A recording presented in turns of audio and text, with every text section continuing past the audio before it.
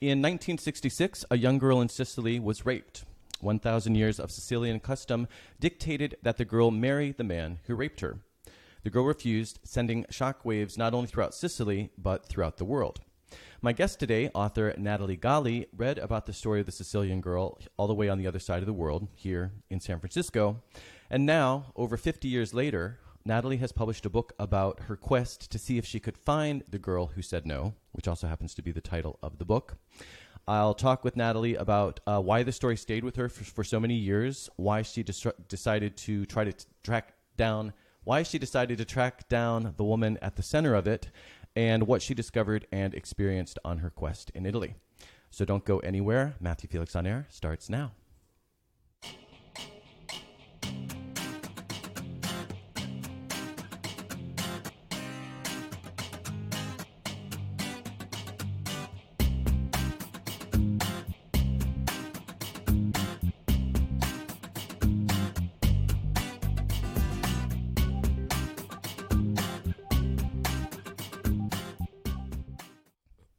Happy Mother's Day. Welcome to Matthew Felix on Air, people who create, people who make a difference, coming to you once again from home base, San Francisco, California. Many of you probably know that I am recently back from a month in Paris, France. I got back a little over a week ago, and it was an incredible, very busy month with 3 podcasts, 3 literary events, bearing firsthand testimony to the Notre Dame tragedy, and lots more going on behind the scenes. I also got to see 2 wonderful, very worthwhile exhibitions while I was in Paris. One was at the Atelier des Lumières, and if you're going to Paris anytime soon, you really want to check this out. I had read about it in the UK Guardian before I went to Paris, and then a few friends went and said, it really is worthwhile. And basically what it is the Atelier is a former 19th century foundry that they have turned into this immersive art space. And when I say immersive, what I mean is they take an artist's work. So it was Klimt, I think, is who they started with last year. And now it's Van Gogh through the end of the year. So they take an artist's work and they use 140 video projectors, 50 speakers, and walls up to 10 meters or 30 feet high to project their art. So you are literally immersed in their artwork. And meanwhile, of course, there's music playing, and it's everything's moving around. The pictures, the paintings, essentially come to life. So if you're heading to Paris, that was really, really worthwhile, and I highly recommend it. I loved it. The only thing I would say, though, is when a friend went to get tickets, they said that they were sold out for the entire next month. So it is one of those things that if you're going to do it, you might want to check into tickets ahead of time. I was also privileged to get to attend the opening of a new Hittite exhibition at the Louvre, and that exhibition is called Forgotten Kingdoms. So if you're interested in ancient civilizations, it is also really worthwhile. It has some incredible artifacts, including some really large sculptures that were excavated from sites on the border with Turkey and Syria. And they were actually excavated through 1911 to 1913, but then they got damaged during the Second World War, and they've since been put back together, basically rehabilitated so that they can be exhibited again.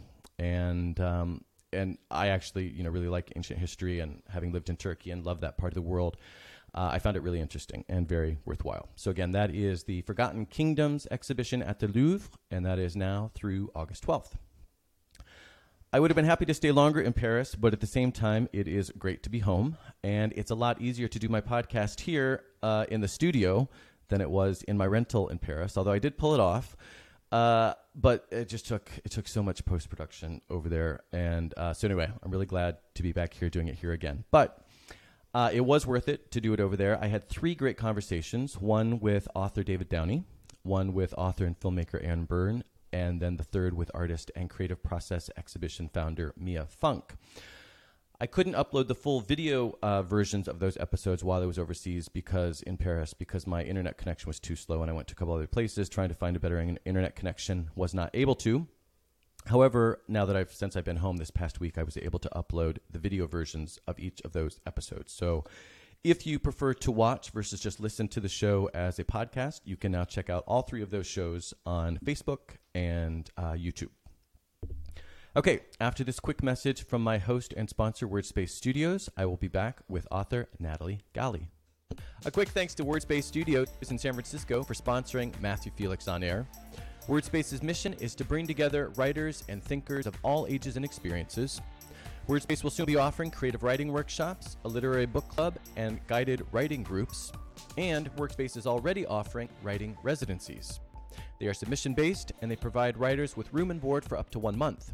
To find out more, you can email info@wordspacesstudios.com.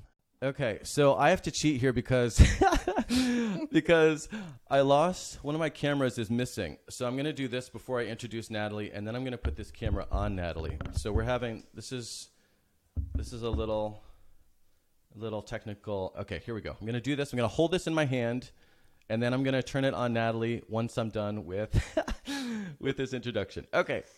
Natalie Galli has penned 2 illustrated children's books, Ciao Meow, an Italian cat story, and Spin, The Hound Lost and Found, a tale of the 1906 San Francisco earthquake.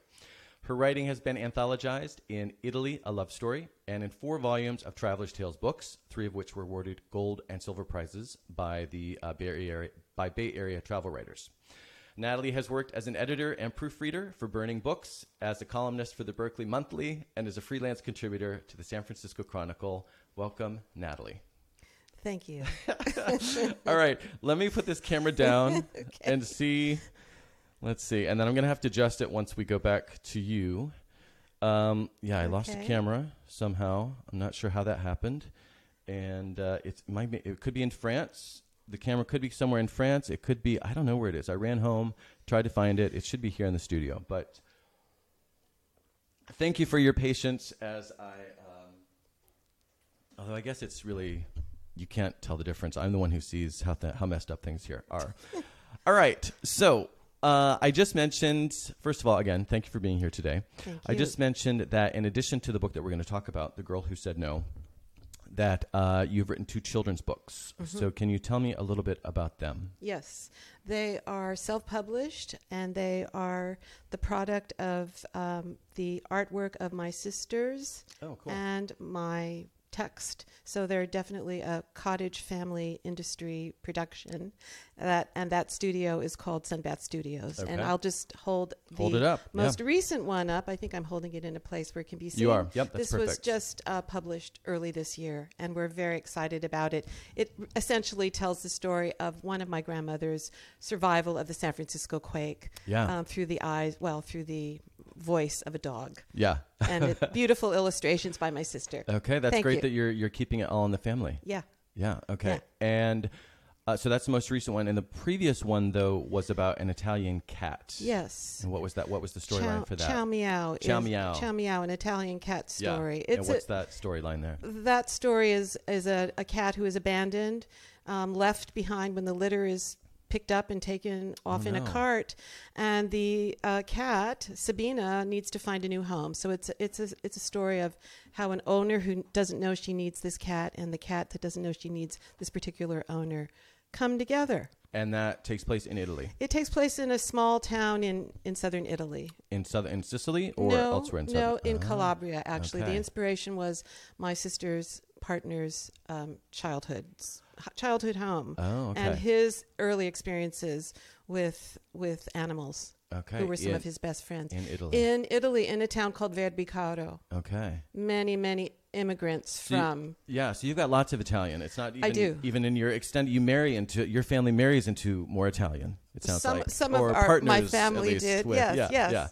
So let's talk a little bit about that, because the new book obviously takes place in Sicily, which we're going to talk about. The cat book takes place down down south in That's Italy. Right. Tell me a little bit about your. It sounds like you're this sort of multi-generational Italian, Bay Area Italian family. So can you tell me a little bit about your background? Yes. The Italian part. Sure. Well, it's Italian on all sides. Okay. On my father's side, it is northern Switzerland and Lucca. Okay. And Lucca is the place that my grandmother, who survived the San Francisco quake, where her parents came from. Okay. My southern roots are on my mother's side. They are 100% Sicilian. Palermo and a small town called Contessa Entellina, which is in the Greek Albanian plain. Mm-hmm. So that already gives you an idea of the blending of cultures. Yeah. And north and south in Italy are not known for getting along so well. So how did that work out in your family? Yeah. Or maybe it all balanced out and it's just perfect. You're all just really, really well balanced. Well, I don't know if I can answer that part. I'm feeling pretty balanced today. Okay, good. So that's good, because I'm not. Okay. So that's good. You can carry this for us. All right, Yeah. I'll carry it. North and South are two totally different realities in Italy.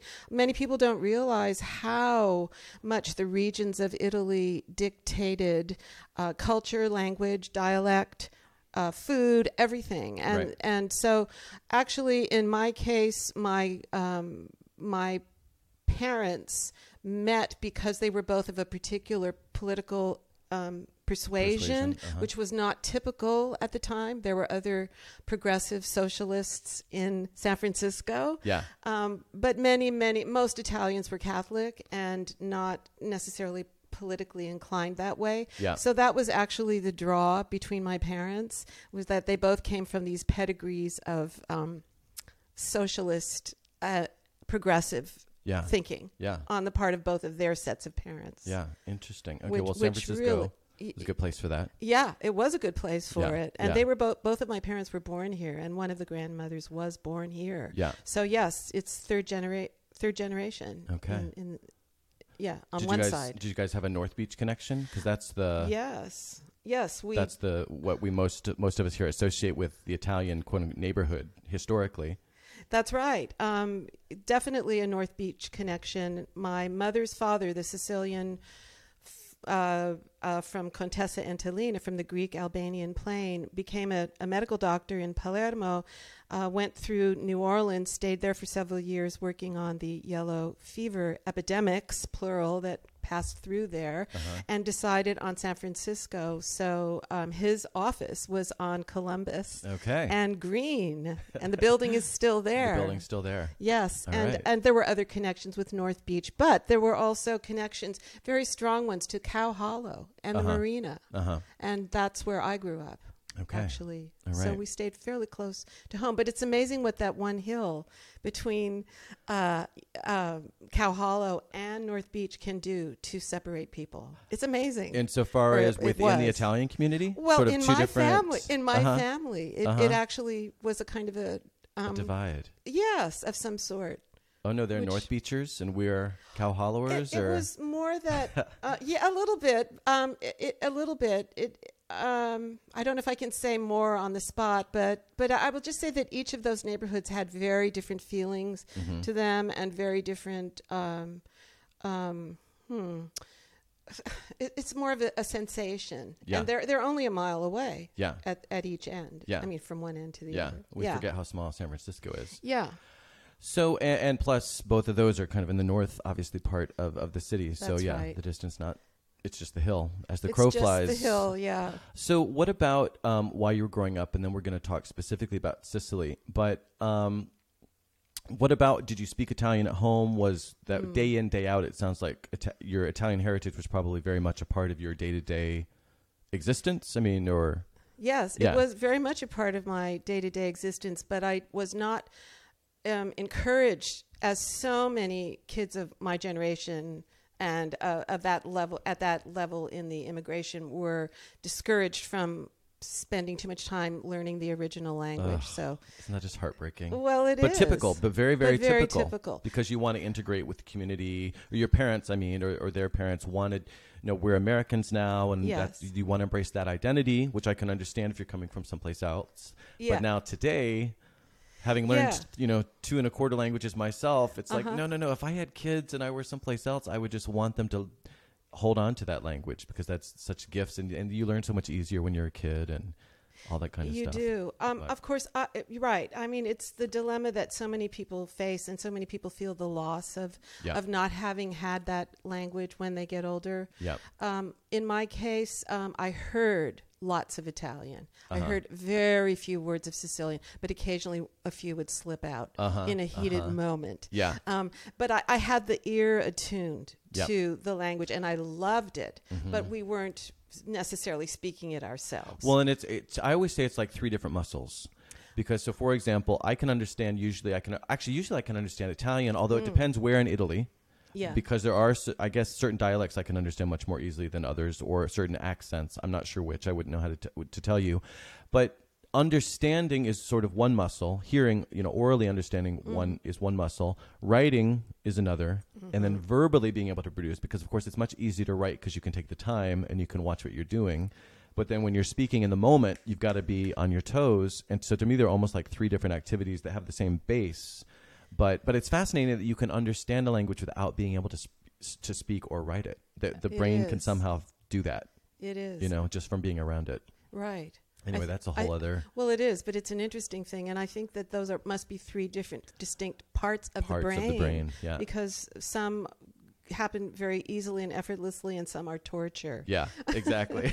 Exactly. It's so much work. Yeah, so much work. Okay, so let's talk about Sicily specifically. This is the place where the book takes place. This is a big part of your past, like we just got done talking about, although we could talk so much more about that, I'm sure, as well.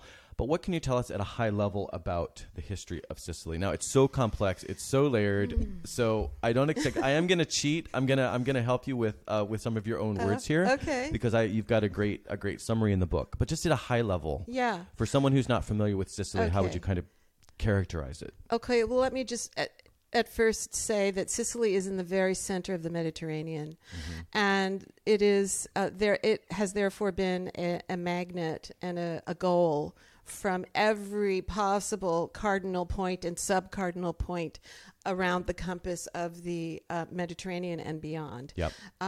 But it has a tremendously ancient, fascinating, complex history. It's very bloody. Yeah. I mean, terribly bloody and sad and difficult on the population at so many junctures. But it makes our melting pot here look like a little dish like this, because it's 5,000 years of this invasion, this trading group. It's such an amalgam, and it shows in the architecture in the most beautiful ways that you can never see that kind of architecture anywhere else. Literally two kinds of styles blended into one. Like Arabo-Norman. Arabo-Norman, which is a genuine architectural style, and that is the cathedral in Palermo, which is both Moorish looking, Arabo, Moorish, and Norman. The Normans came and they left, they brought many things, and part of that is embedded literally in that architecture. Right. So I'm going to cheat here, and I probably should have had you read this, but I didn't figure this part out. And also, I'm going to read this so fast, and you're going to read your parts, a couple of excerpts later, much more beautifully than what I'm going to do. This is really just for function. Okay. But I liked how you summarized kind of what you just said here in these 2 pages early on in the book. So, quote, "They came to the island from every direction, drawn into her turquoise waters. The indigenous Sicans were overlaid by Sicels." I'm not going to say half these names right. Sicels, then Elmians, then Phoenicians, Greeks, and Romans. Vandals and Ostrogoths poured in. Arabs created a great cultural flowering of tolerance, enlightenment, and philosophy for a brief time. Normans brought their red hair, French customs, and established universities. This nonstop procession of traders, warriors, explorers, artists, colonizers, and pirates, soldiers and poets, learned and lowbrow, mathematicians, architects, tilers, musicians, royalty, and refugee, from every port rimming the sea, steered in with the currents. The Spanish were mean. They did their best to subjugate and destroy, much like they did in the New World. The Austrian Habsburgs played some kind of role. The British built villas and cultivated Marsala wines. I read somewhere that Napoleon once tried to conquer the island but didn't pull it off, and I was ignorant of the details, but when Garibaldi and the Northerners came down and claimed the island for the newly founded Republic of Italy, the unification, it was more of a land grab, one more assault. So I just thought that was such a great, sort of listing with glimpses into each element that the respective cultures contributed to Sicilian culture and history and architecture, and it really is. There's a lot going on there. Like you said, our melting pot in comparison pales in comparison. It's a little it's a petri dish in comparison. It's a petri dish. Yeah.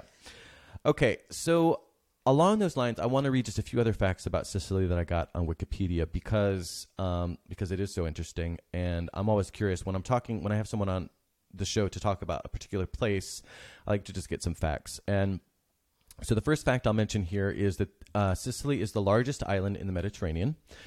Mount Etna on Sicily is the tallest active volcano in Europe and one of the most active in the world, and it currently measures 10,922 feet high.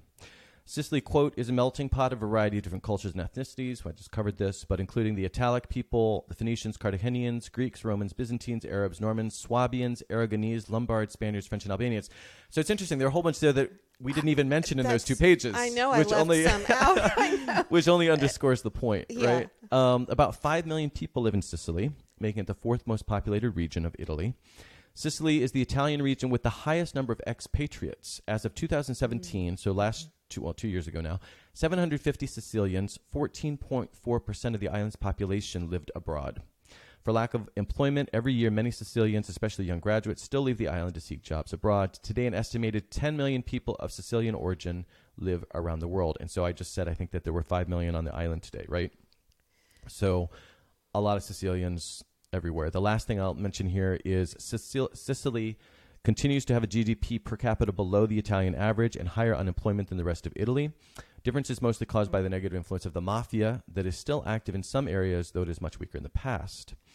Let's just talk really quickly about the mafia, because it was interesting in your book. Not too much. We're not going to incriminate you. We're not gonna. And I'm not going to incriminate anyone. And you're not going to incriminate anyone. Yeah. We're not going to worry about when we walk outside after the show. But that is one of the big associations that we have with Sicily, right? Is the mafia. And I spent 3 weeks in Sicily several years ago, 5-6 years ago. And you see in Palermo, a lot of the palaces or palazzo are, they're just decrepit in this. You can see this faded glory.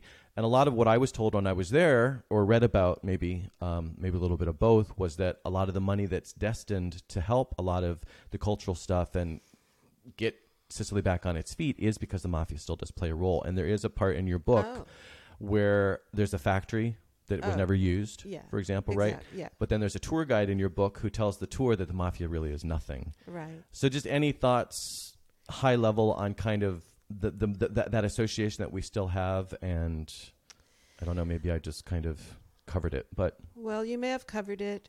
I do cringe when I realize that there is an entire genre of film, mostly out of Hollywood, but other places too, that thinks that Sicily equals mafia. On the other hand, kind of like the class system in England, everyone is affected by the mafia who lives in Sicily. Yep.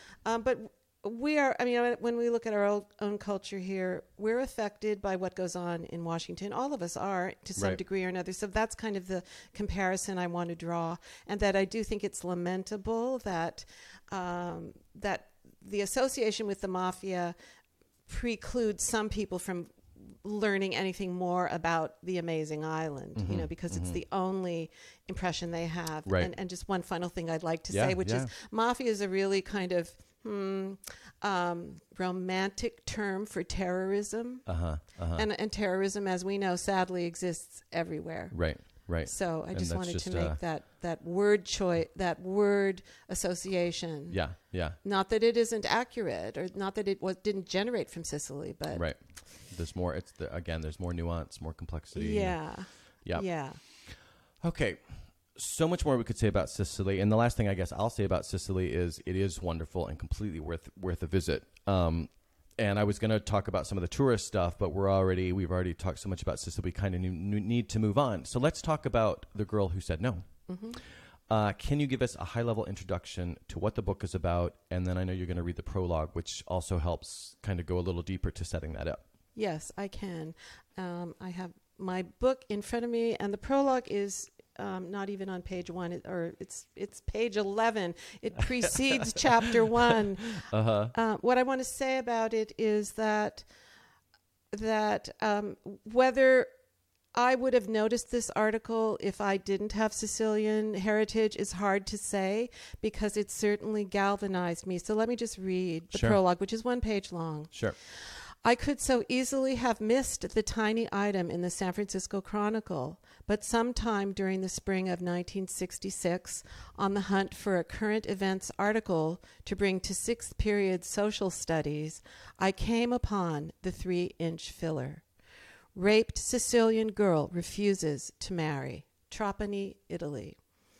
A young woman has shocked her countrymen by refusing to marry a man who raped her. Franca Viola, 18 years old, has defied more than 1,000 years of Sicilian tradition by rejecting nuptials with Filippo Melodia, 25 years old, who tried to force her into marriage by the time-honored custom of abduction and rape. Convention dictates that Viola must accept a, quote, reparation marriage with Melodia to restore her broken honor.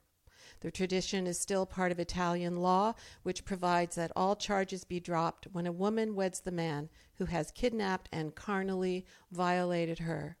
The girl has publicly avowed that she has no intention of changing her mind, despite the forceful opinions of many of her townspeople.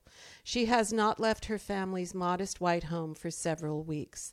They have endured repeated vandalism and threats of violence. I did not cut it out. We had to bring something front page to class, but I never forgot the Sicilian woman's story. So what does a sixth grader think when she reads something like that? That there's a woman obviously somewhat older than you were at the time, but still a young woman, an old girl, a young woman. Somewhere in between, right? What's your reaction to that? Well, I just want to say that I was not in sixth grade. It was sixth period. But it was ninth grade. Ninth grade. Yes. Okay. Yes. So you were actually closer to her in age then. I was. Yeah. I was about 5 years younger. Okay. So what did you think when you read that? Wait, she got raped and yet she's supposed to marry this guy. Right. Well, my first thought was, this is absolutely insane. Right. I don't understand this. Right. I can't make sense of this twisted, bizarre tradition. It is so wrong in every possible way. It defied belief. It was cognitive dissonance for me to read it, and that's why it gripped me so much.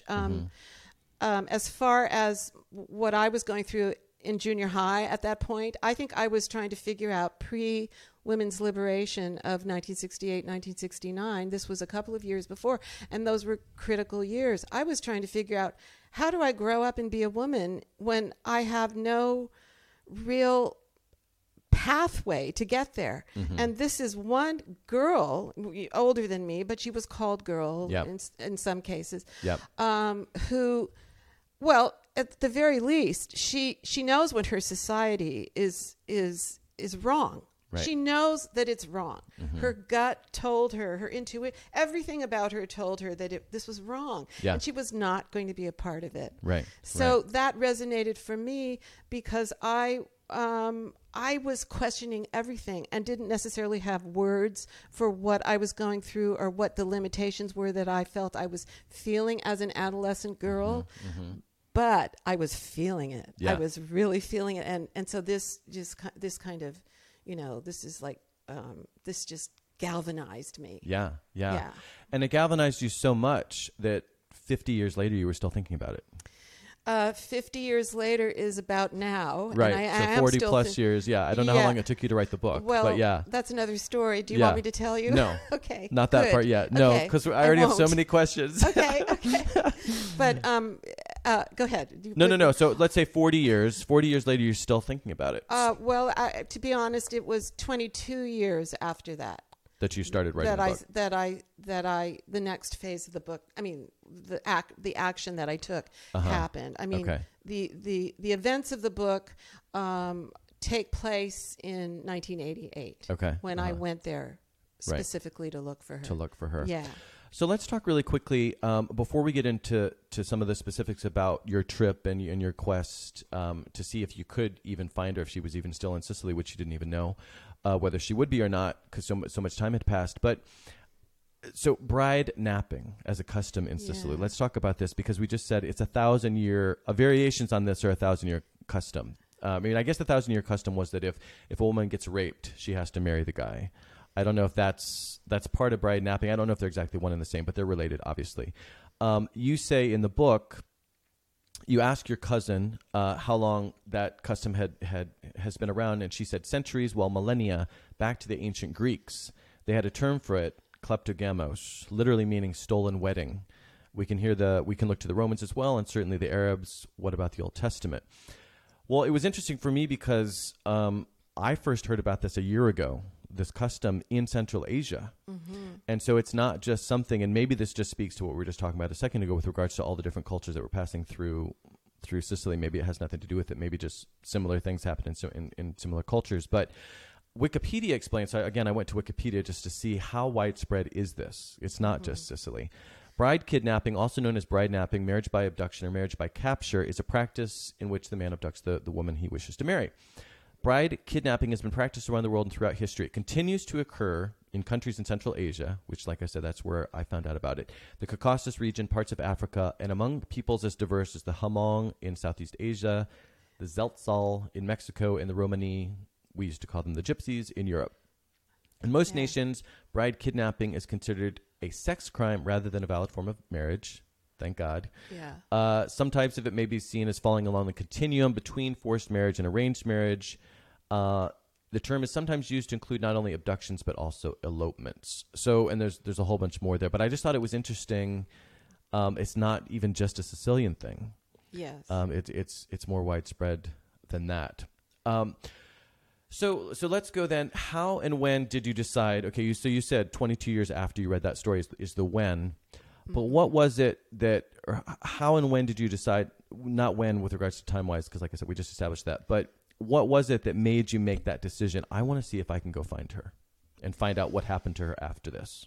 Because you didn't know anything, but she was still up there and you were still curious. Yeah, she was still up here, and she had been on and off. I mean, I didn't think about her every day of my life of those 22 years. Good. But the story lingered with me, and the question, because it was a filler, such a tiny little article, which many people don't know what a filler is, but in the old days when column inches in newspapers maybe didn't go all the way down to the bottom of the page, and there was a little gap left.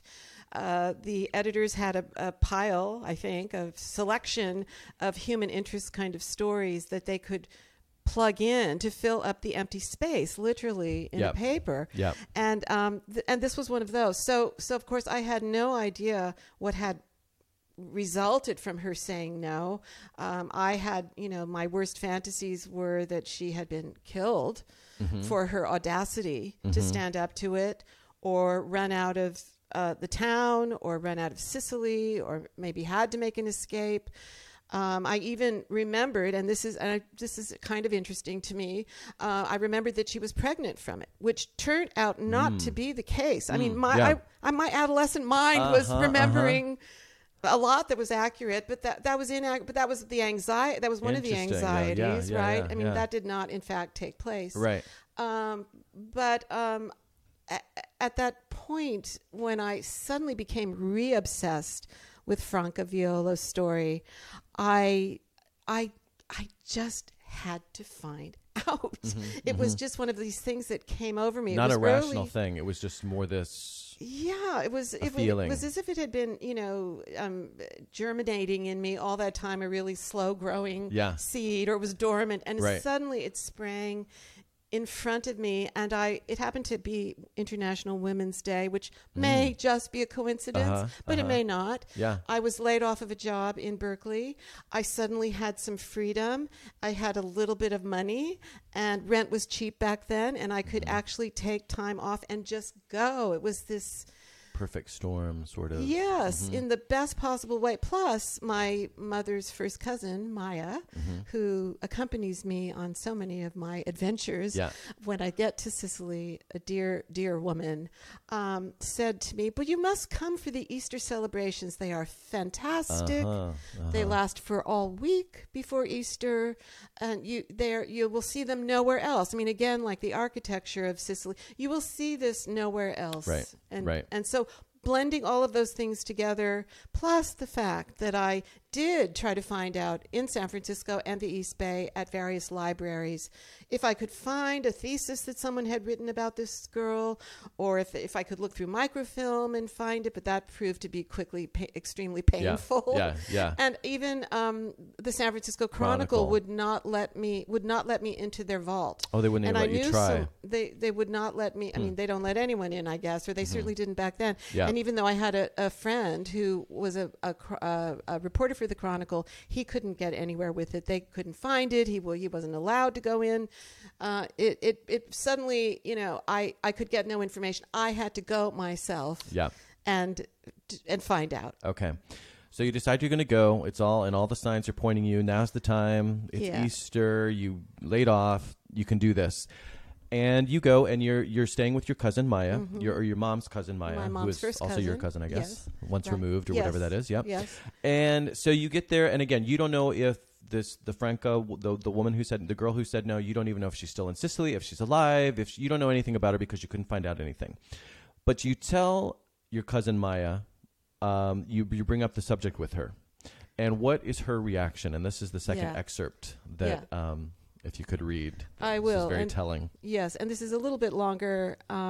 It's from chapter 4. The night that I arrived in Sicily, Maya picked me up at the airport. She drove us back in her insane style. As they do there. As they do. And yep. she was right up there with all of them in terms of no lines in the road, no sense of linearity at all. Just no get rules. There. Just get no there. No rules. Just get there. So I'm recovering from that. Plus, there are no seatbelts in the car. Oh, yeah. Because back then, why bother? Yeah. And they could also drink and drive. Didn't matter back then. Okay, yeah, I'm sure Maybe that's you didn't true. know that. She didn't do that, but okay, good. I'm glad she didn't. No, she didn't. But we parked. We've gone into her apartment. I'm remembering how beautiful it is because I have been there before, many years before. Yep. And we're at the dinner table. So Maya stood to clear the dishes, and I jumped up to help. No, you're the guest. Sit. Relax. She returned with a bowl of oranges. We shaved thin pieces off a wedge of pecorino cheese on a platter between us. Maya? Si, cara. Do you happen to remember someone by the name of Franca Viola? Franca Viola! She sat upright, looking straight, piercingly at me. Of course I remember her. Whatever became of her? That I do not know. She put her knife down. Why do you ask such a thing? I've always been curious about her story. Do you think she's still alive? Oh, surely she is still alive. If she were not, we would have heard about it. Do you suppose she stayed in Trapani all this time? Trapani? That's not where she lived. That's not where the kidnap occurred. It was in Alcamo. This I remember absolutely. Ah, and how far to Alcamo from Palermo? Just an hour from here, if that. Traveling from the airport in the opposite direction. So you think she still lives in Sicily, then? My cousin grew wide-eyed. Probably. The conversation, which had been moving along so well, with me feeling kind of confident in the language, halted. We don't talk about these things anymore, she finally added. It happened a long time ago, and it was very sad and hard on the poor girl. People don't like to bring it up. No? I would like to find out where she is. Maya sat rigid, puzzled. Perché? Because she was so strong, so courageous, so strong. But how? There is no means to find this woman, Natalie, she said urgently, her neck muscles straining. No? I straightened my spine. With her fruit knife, Maya took an orange and peeled it, rotating it slowly so the skin fell away in a helix toward her plate. I don't see how you can do it. I was thinking I could go to her town, to Alcamo, and ask around. I wouldn't do that if I were you. Her knife was poised, suspended in one hand, the peel of the orange boing-boinging from the other. I have to take a sip. Take a sip. Okay. That's what it's there for. I can't make the sound that she made. Take a sip. That's what the water's there for. Okay, while you're taking a sip, we'll say hello to Diane LeBeau. Yes. Hello, Liz. Hello, Matthew. Hello, Susan. Susan, I think, is she's my friend who is, I believe she has Sicilian parentage as well. But anyway, go ahead with your... Okay, so the sound that I needed, so make the water. sound now that you have the water for it. Yep. Okay, here's the sound. Beautiful. Beautiful. She clicked her tongue and wagged her finger. It's not done. And I might add that means no. No, okay. In Italian. In Italian. In Sicilian. In Sicilian, yeah. Okay. So I busied myself trying to make an orange peel helix like hers, red juice splattered all over the plate. It could be dangerous, she continued. Even though it happened over 22 years ago, I broke the fruit into segments. A blood orange, it tasted like raspberry perfume. Maya was shaking her head in thought. I'll tell you one thing. Her story was front page news for a year. I remember very clearly those daily headlines about Viola. Oh, yes. Were most people on her side? In the North, absolutely. But Sicilians were deeply divided on the subject. Some felt that she was completely out of line. They called her the most terrible names out in the street. Ugly things. Puttana, strega, diavola, whore, witch, she-devil. Can you imagine? Though many, many Sicilians did support her. Did you? She twisted a button on her blouse. I did, of course. She-devil. That's my favorite. No. She-devil. Is there anything more insulting? Right. Okay, so your cousin is saying we don't talk about those things anymore. Yeah. There's no means to find this woman, Natalie. I wouldn't go to her town and ask around if I were you. It could be dangerous. So did you think twice about undertaking the search when you heard all that? I absorbed it. I also had jet lag, and So it didn't sink in as much as it might have otherwise? I didn't know really what she meant. Mm-hmm. I thought, here's an old lady.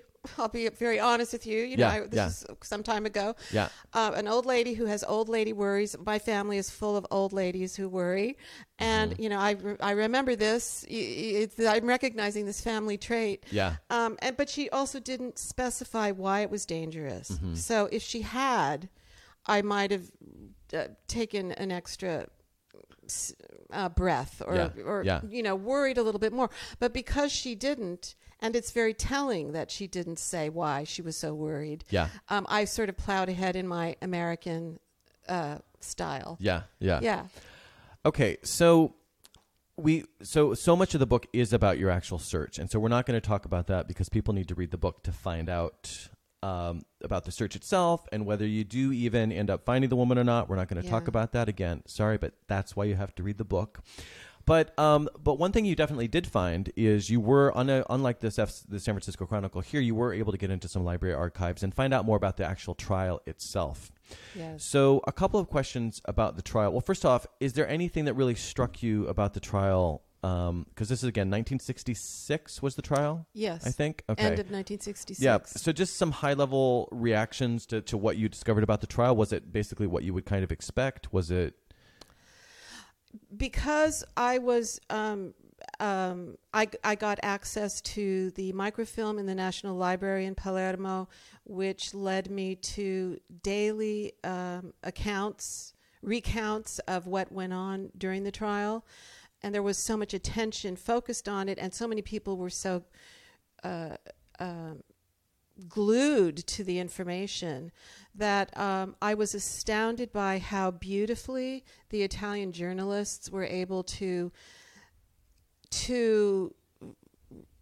report what was the essence of what was said in some of the testimony, and that's a tribute to the Italian journalistic style, which is very, very detailed, and nothing like what we're accustomed to right now with our news and our attention span, of sound bites. Yeah. These are tweets, tweets and just the most superficial of things. These were in-depth reports of what went on each day in the court. And by the way, we haven't revealed who was on trial.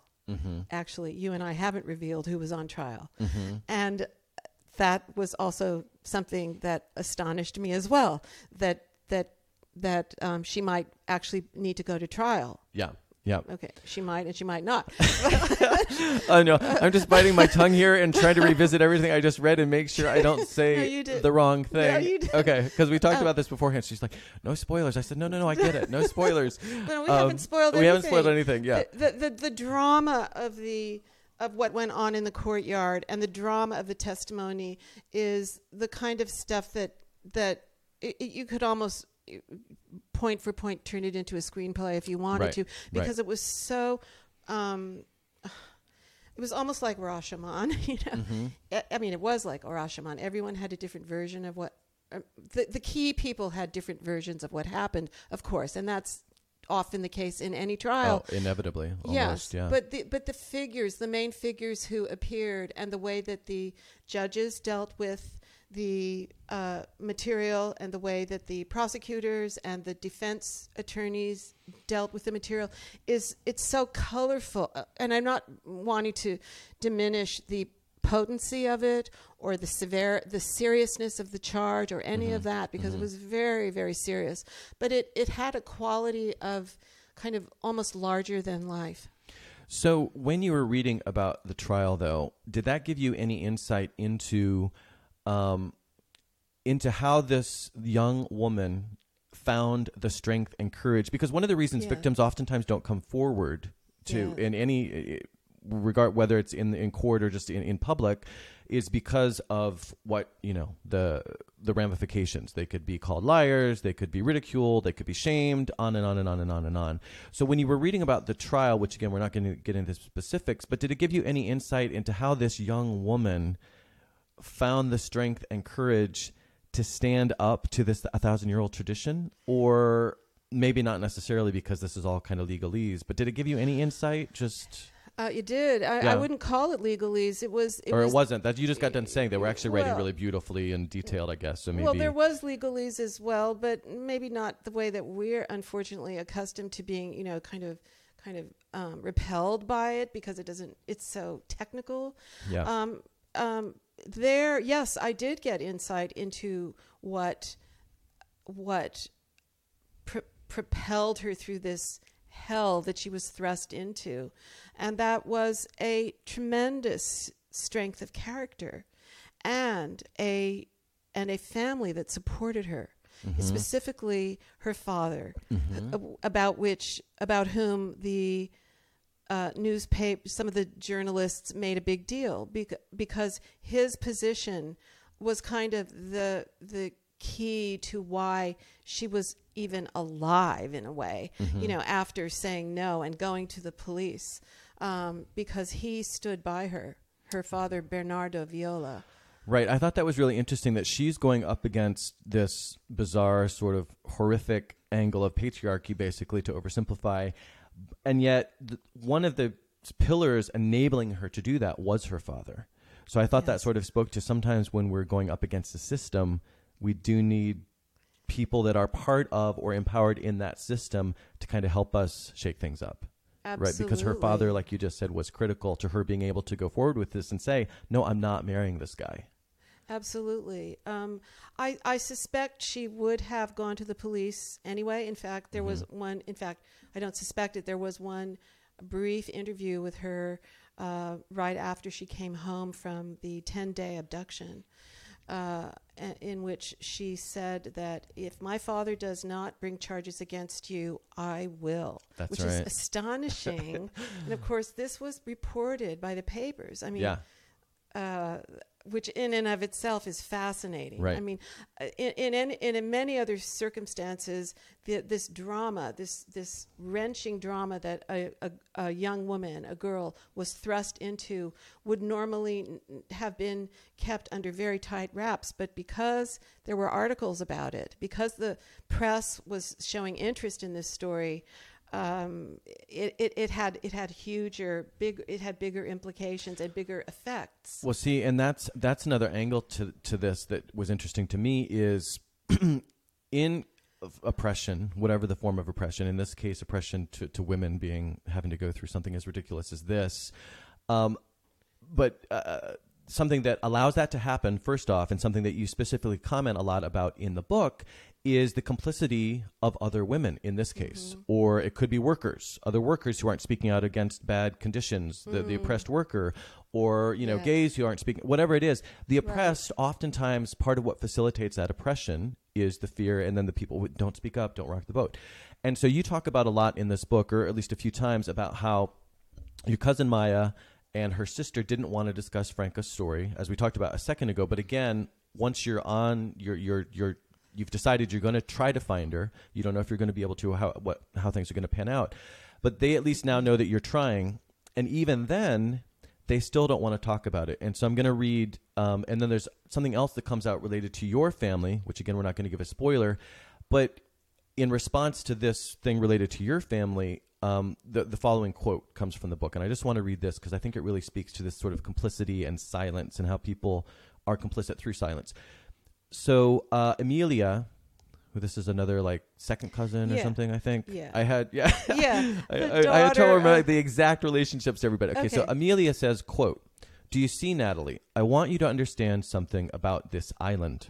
This is the way Sicilian women are taught to behave. They live their lives keeping the dark truth to themselves, never telling even their own daughters what has happened in the family. They carry around a shame that they die with." And then your cousin Maya, at a different point, much earlier on, says, quote, "We are Sicilians, you see, and Sicilians respect silence because we must. Our lives depend on silence. Nobody will want to stir up the past." And that, of course, was when you were talking about, I think, taking this search. So what are your kind of thoughts on that? Because like I said, that comes up a few times. And you had just said this, if it's interesting that the papers even covered it and did away with that silence, which is what made it such a big deal in the end. So just thoughts on silence and how how it relates to Sicilian culture and then this particular case.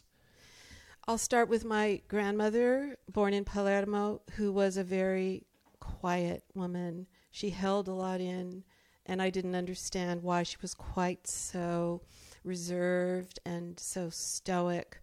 But she wasn't at all the caricature of a fiery Southern Italian woman. Yeah. You know, she was the opposite of that. So that's probably where it started. I mean, I was always trying to figure out the silences in my family. I mean, you can't be Italian and have, the opera gene, the screaming and, right. I mean, the singing and the chorus and the full orchestra backing your every passionate thought. Right. Talking with your hands. Talking with your hands. That combined with the silence of Sicilians that I first learned from my grandmother made for a very, I was very puzzled by it. Of course, we've spoken about the mafia and about the what is called omertà, which is the the code of silence, which has to do with not snitching to the authorities, because again, back to the idea of Sicily being invaded and conquered and colonized, and allegiances and alliances switched every decade practically. I mean, it's just such an unreal history of kings and dukes and this person and that person taking control.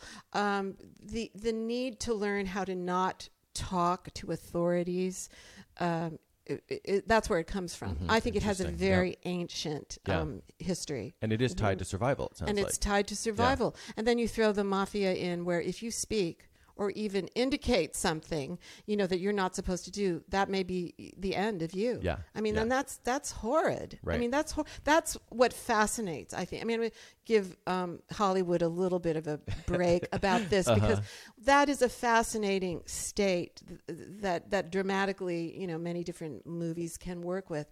But to live it, and what people have gone through on the island when they've tried to defy the mafia or stand up to it, this is just plain tragic. So I think I answered that. Well, I asked you about 5 questions at once. Oh, okay. So I think you did well. Oh, okay. I don't know. I don't remember which of the questions you actually answered. About silence. No. Yeah. But I asked from 10 different angles. So yeah, you definitely answered. Okay. But let's go back just and sort of wrap up the trial. My questions about the trial with one of the most important questions, which is, and one of the reasons that, that you decided to write the book, is the ramifications, not just for Franca's life or Sicily, but even beyond Sicily and throughout Europe. And I mean, again, you found out about it all the way here. Yeah. So tell us a little bit more about the ramifications of the trial itself. Well, essentially, Franca's original no, I will not marry the man who is a criminal who violated me. No, I will not do it. Essentially, ultimately changed the law and more importantly, ended the tradition. I mean, the tradition, as far as I know, does not exist in Sicily now. Now, it's possible that in some very remote areas, I don't know. I can't speak to that. I do not know. But her case jumped right to the front. of the consciousness of Sicilians in that era, in the mid 60s. Yeah. And it stayed there. Yeah. And I think we can also, just to look at what was going on in our own country at the time. And I don't mean to disregard the many, many people who were working with Rosa Parks, because there were so many people who were working with her for so many years to achieve the right to vote and the civil rights struggle that was going on here. But Rosa Parks is a figurehead, and rightly so. There are these figures that come along who represent an enormous transformation of society by their acts. Mm-hmm.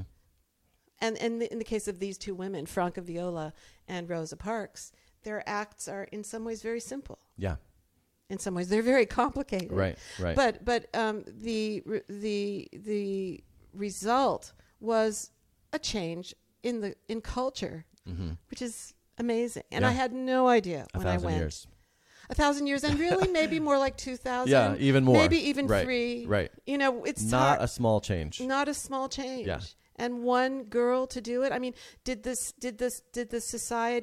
Sicilians need an almost mythical figure, which in some ways she was, though she was completely her own person, and in no way, wishing to be in the public eye. This is not what she wanted.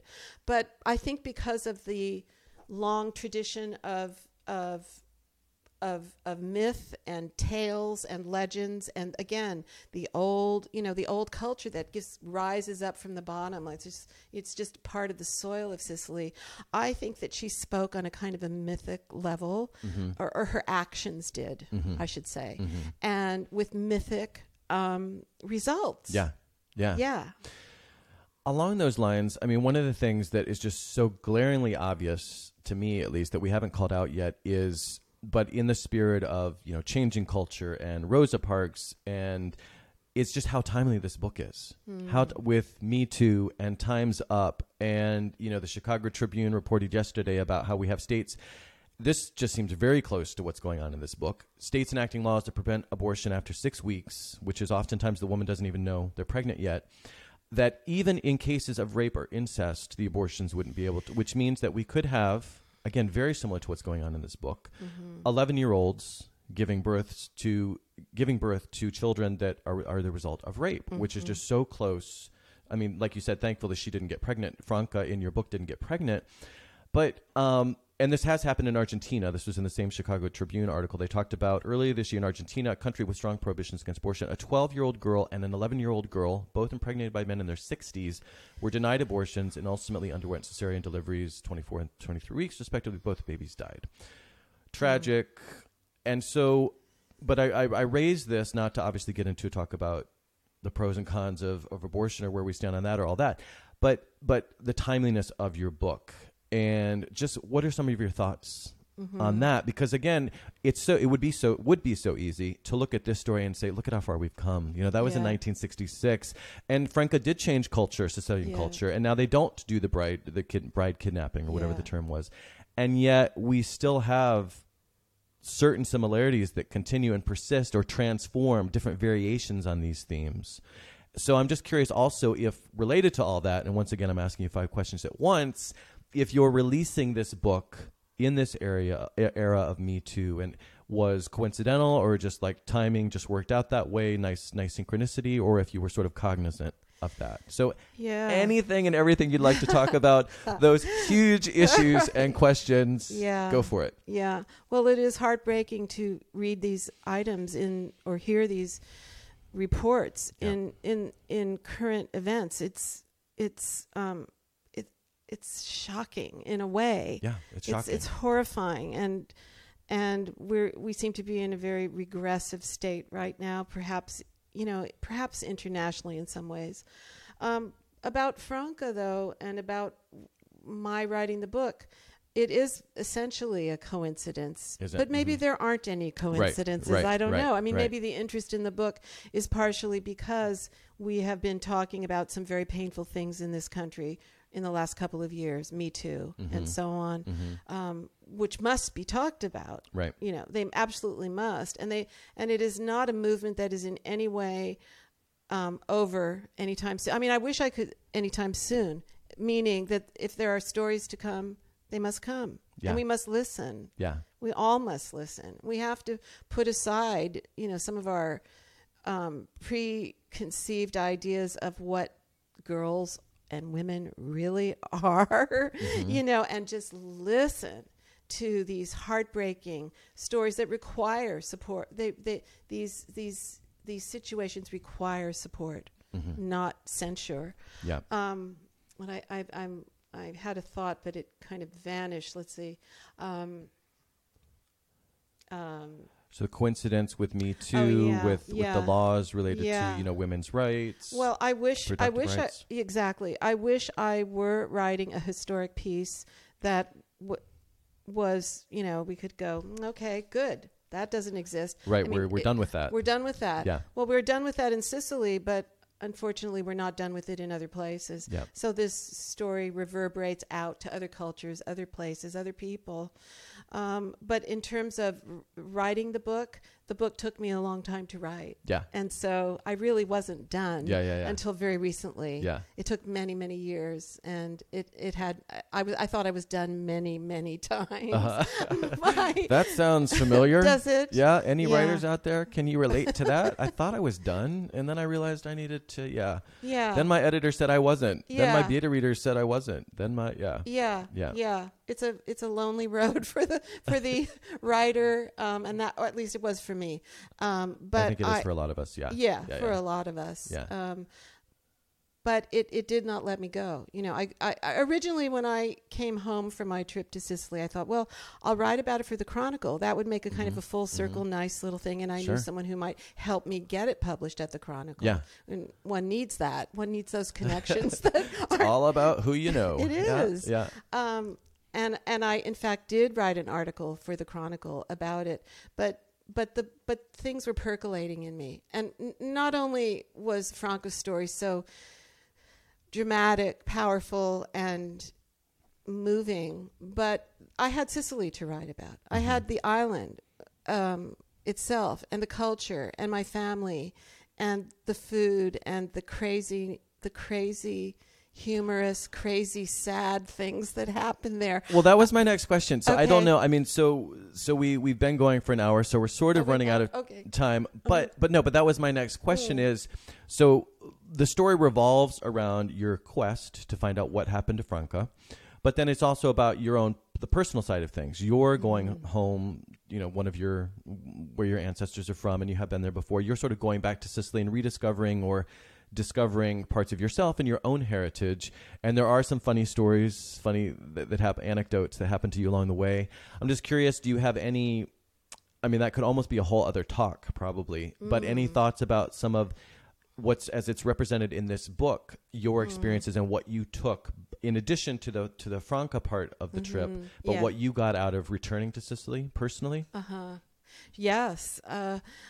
Sicily, what I learned, and in fact, if I really analyzed what my cousin was saying that first night, the portion that I read from chapter 4 earlier, what if I really break it down, she was saying, hold your shirt on, hold your horses, all in good time. Yeah. We have some Easter celebrations to go see, and you're not going to want to miss them. Yeah. And nobody will be able to answer your questions anyway. Just hang on. And in Sicily, though that nobody says this in the book, it is to me so true. Nothing happens in a straight line, or very little happens in a linear fashion. That's the Mediterranean. Fashion. Yep. That's the Mediterranean. Yep. That's the cultural behavior. Yeah. Things go in curves. Things bend around and return to where they were. There were many, many points at which I thought I was never going to get anywhere researching the story or getting any answers about Franca. There were many, many people who told me she will never talk to you. Give up. You know, she just doesn't talk to anybody. Why would she talk to you? Right. You can hardly speak the language. I mean, I'm being a little hard on myself. I spoke relatively well, but I'm not fluent, and I needed those. And you didn't speak the dialect, it sounds like. I don't speak the dialect, no, because that I was forbidden from learning. Oh, you were forbidden from learning? Well, I'm sorry. My mother was forbidden from learning it, but of course she did anyway. But I was going to say, I almost needed one of those siestas every afternoon to recover. Your brain was my brain was just, it was exhausting. No, I get it. To try to communicate in Italian. Nonetheless, I did what I did. But the Sicilian, I just have to say, my Sicilian is a completely different language. It's an exquisite ancient language, and it deserves it. And there's so much literature written in Sicilian. Oh, is there? Yes, yes. It is a very literary language, and I'm so glad I knew a little bit of it, because it's beautiful, it's spicy, it's lively, it's musical, beyond Italian being musical, which I think it is. But definitely. Sicilian has its own kind of... Does it have a lot of Arabic influence? Yes, it does. Is it like Maltese? Have you ever heard Maltese? I've never heard It's fascinating. Maltese. Yeah. I've never been to Malta. Yeah, I bet it's similar in that respect. Yeah. Yeah. There's a lot of U's at the end, so... this is one thing this is the one phrase that my mother taught me in Sicilian, and I love to repeat it, and it occurs in the book too. Here it goes. Okay. Here we go. Era beddu, u pitrusinu, vinuatu, e ci pisciao. Interesting. The parsley was beautiful. Oh, that's right. Until the cat peed on it. So you learned the essential. I did. The essential dialect. I did. This phrase that you needed to know. I did. Yeah. But that's interesting how, you hear the U's. Yeah. So like in Catalan, one thing, and now we're really getting off track here, but this is fascinating. Yeah. In Catalan, what I love is, so Catalan, for those who don't already know, are up in the northeast, around Barcelona, basically, it's Catalunya. And also Mallorca, and some in Sardinia, they have some Catalan still. Anyway, it's always eu, so it's Mar de Déu and Tanqueu la Porta, and it's all this eu, and it just has a really nice sound, and it sounds like it's kind of a variation on the U's in. That sounds really beautiful. Yeah, it is. It's I love the sound of it. Okay. What about? I'm just trying to figure out where to go here, because I was going to ask you, and I don't know, maybe. Your experience as a woman on Sicily, because I like this, because so much of it is about this other woman's experience as a woman, as a Sicilian woman. Yeah. And I know that you talk about in the book, which we won't get into too many specifics, but you talk about in the book before you go some of your own trepidation, because you are going to be traveling at points by yourself, and you carry a fake wedding ring to kind of ward off potential unwanted suitors. So any thoughts on kind of what you learned when you were by yourself, in particular, as a woman in Sicily? Well, first of all, this was 31 years ago, so things surely have changed. God willing. And that's something I can't verify because I haven't been back yet in all this time. Okay. But I need you to go back for part 2. I need to go back at some point.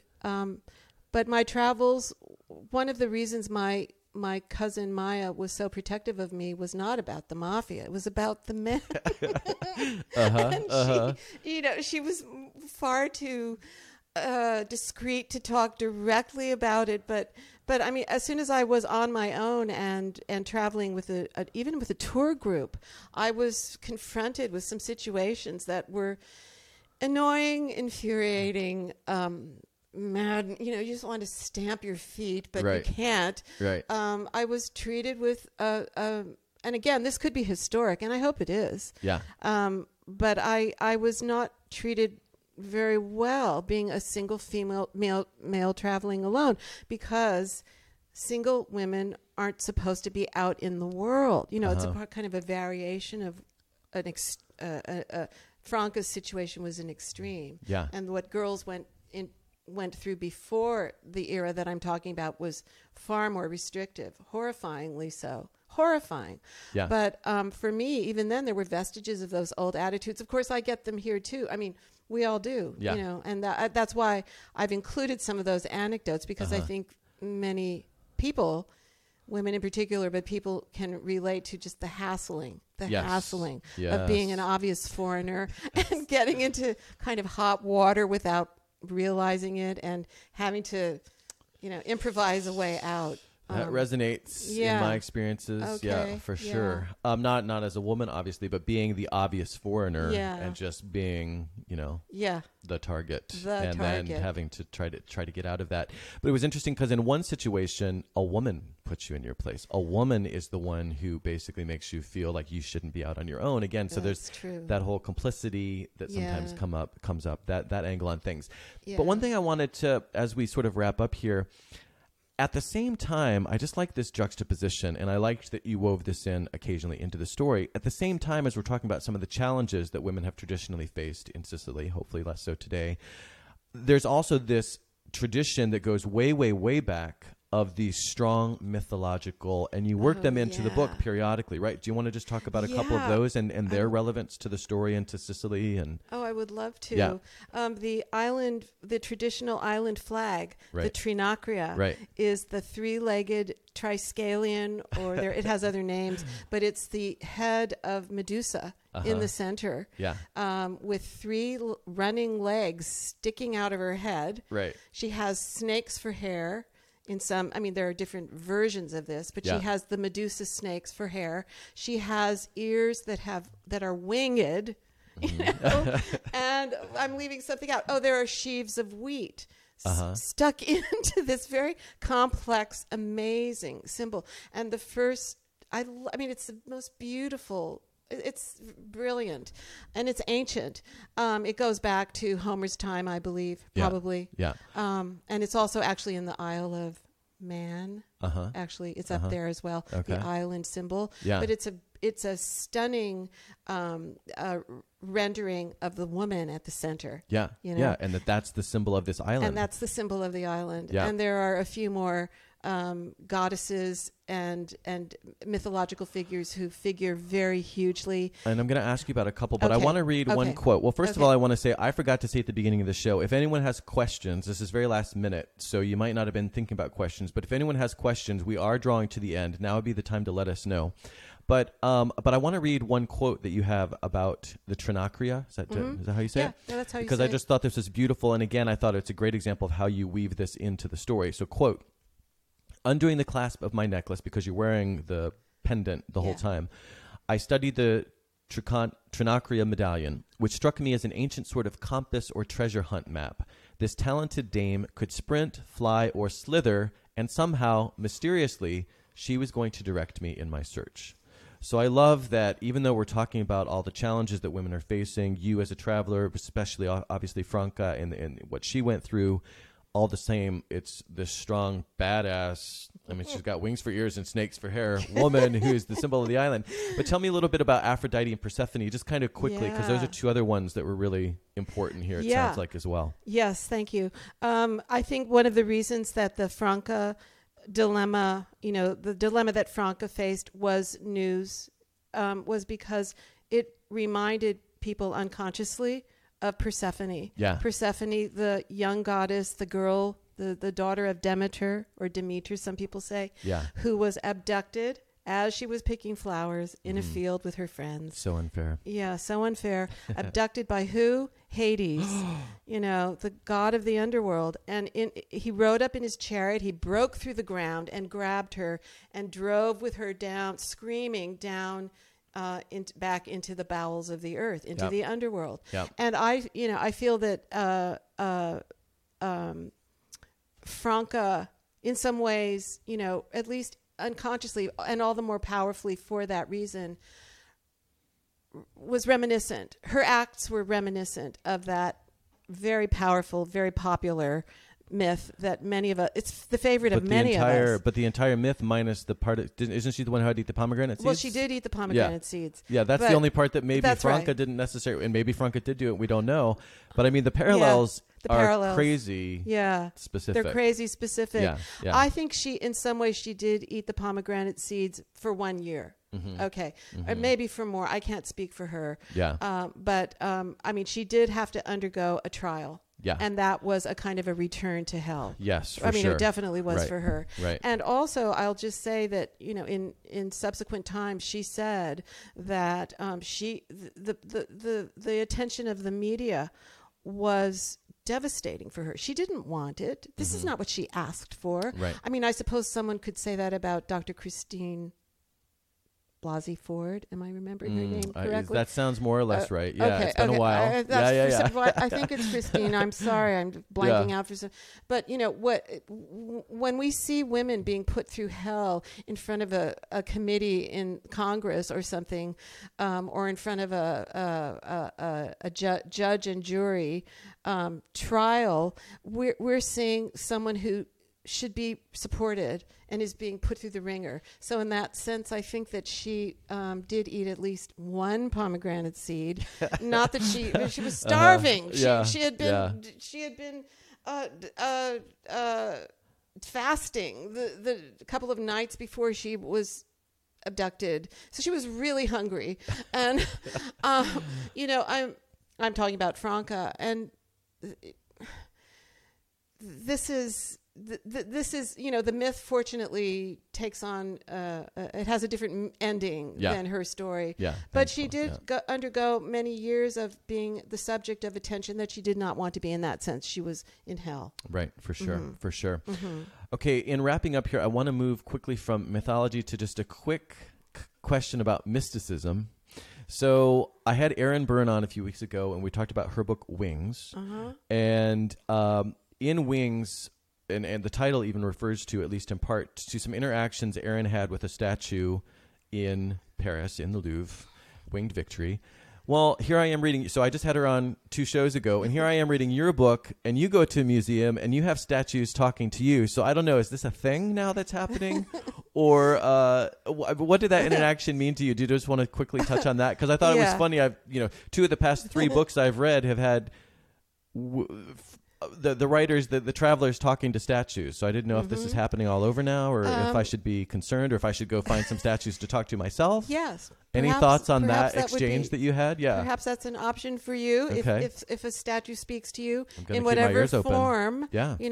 Maybe interact with it. Okay. For me, it's the power of art, of beautiful art, beautiful sculpture. The two statues and the head that talked to me, the head of the philosopher. Yeah. These are magnificent bronzes from that are in the museum in Reggio di Calabria, which is across the Strait of Messina from Sicily. So it's actually at the very tip of the toe of Italy. But they spoke to me because I needed guidance. And I also had banged my head in an unfortunate incident. And I was a little woozy and a little out of it. And a little open. Open. Because you have to, they can speak, but if you're not open, you're not going to hear them speaking, right? Yeah. I think art is speaking all the time to us. I think that's why art is there. And, usually we probably have our ears. Our rational mind rational mind shutting down the ears to what it has to say. Yeah. And those statues really helped me. They were life-saving for me. I love that. Thank you. I love that. Thank you. So I think statues have always been speaking. Yeah.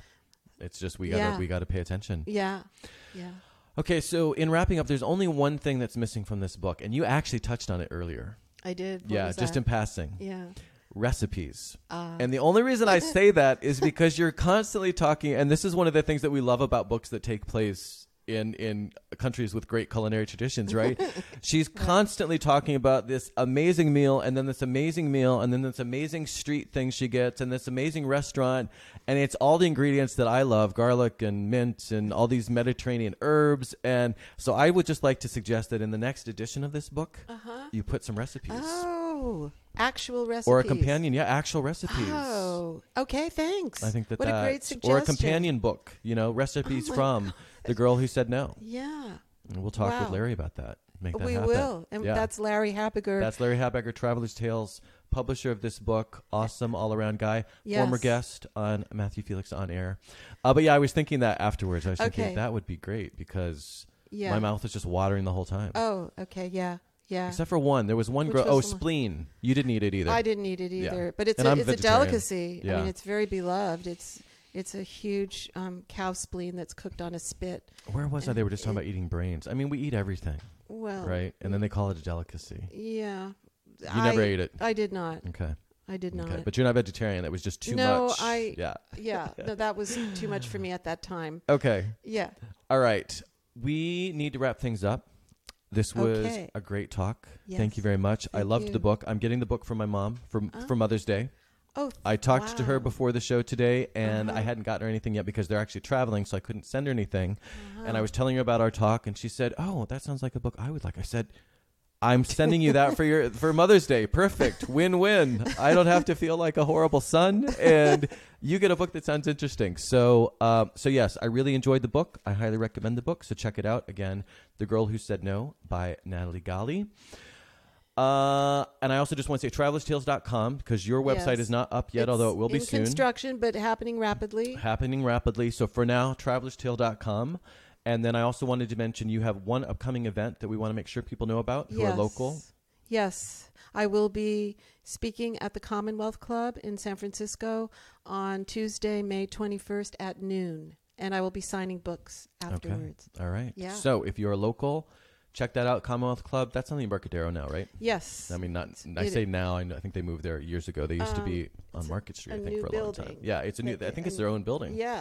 They're and doing it's well near for themselves. the ferry building, so It easy is. to get to. So if you don't by live water. in the city, you can still cross the bay easily and come. That, again, is at noon on May 21st at the Commonwealth Club. That's right. Natalie, thank you much for being here today. Thank you, Matthew. This was great. It's been wonderful. All right, that's all for today. I can't switch to my normal camera because, as I mentioned at the beginning of the show, I'm missing a camera. We're going to have to get to the bottom of that. So I'm just going to do it to that camera right now, and Natalie's going to be with me as I close out. And I just say thanks again to Natalie for being here. Thanks also to WordSpace Studios for being here. They, again, or for hosting me, rather, for letting me be here, letting us be here. They, again, are at wordspacesstudios.com. Thank you for watching and listening. If you liked the show, would you please share on social media and subscribe, rate, and review wherever you listen or watch? I would really appreciate it, and it really helps. For more about me, my website is MatthewFelix.com, and links to my social media, books, other podcasts, and all the rest can be found there. If you have any comments, ideas for the show, or just want to say hello, I would love to hear from you at FelixOnAir at MatthewFelix.com. Thanks again for watching and listening, and have a great week.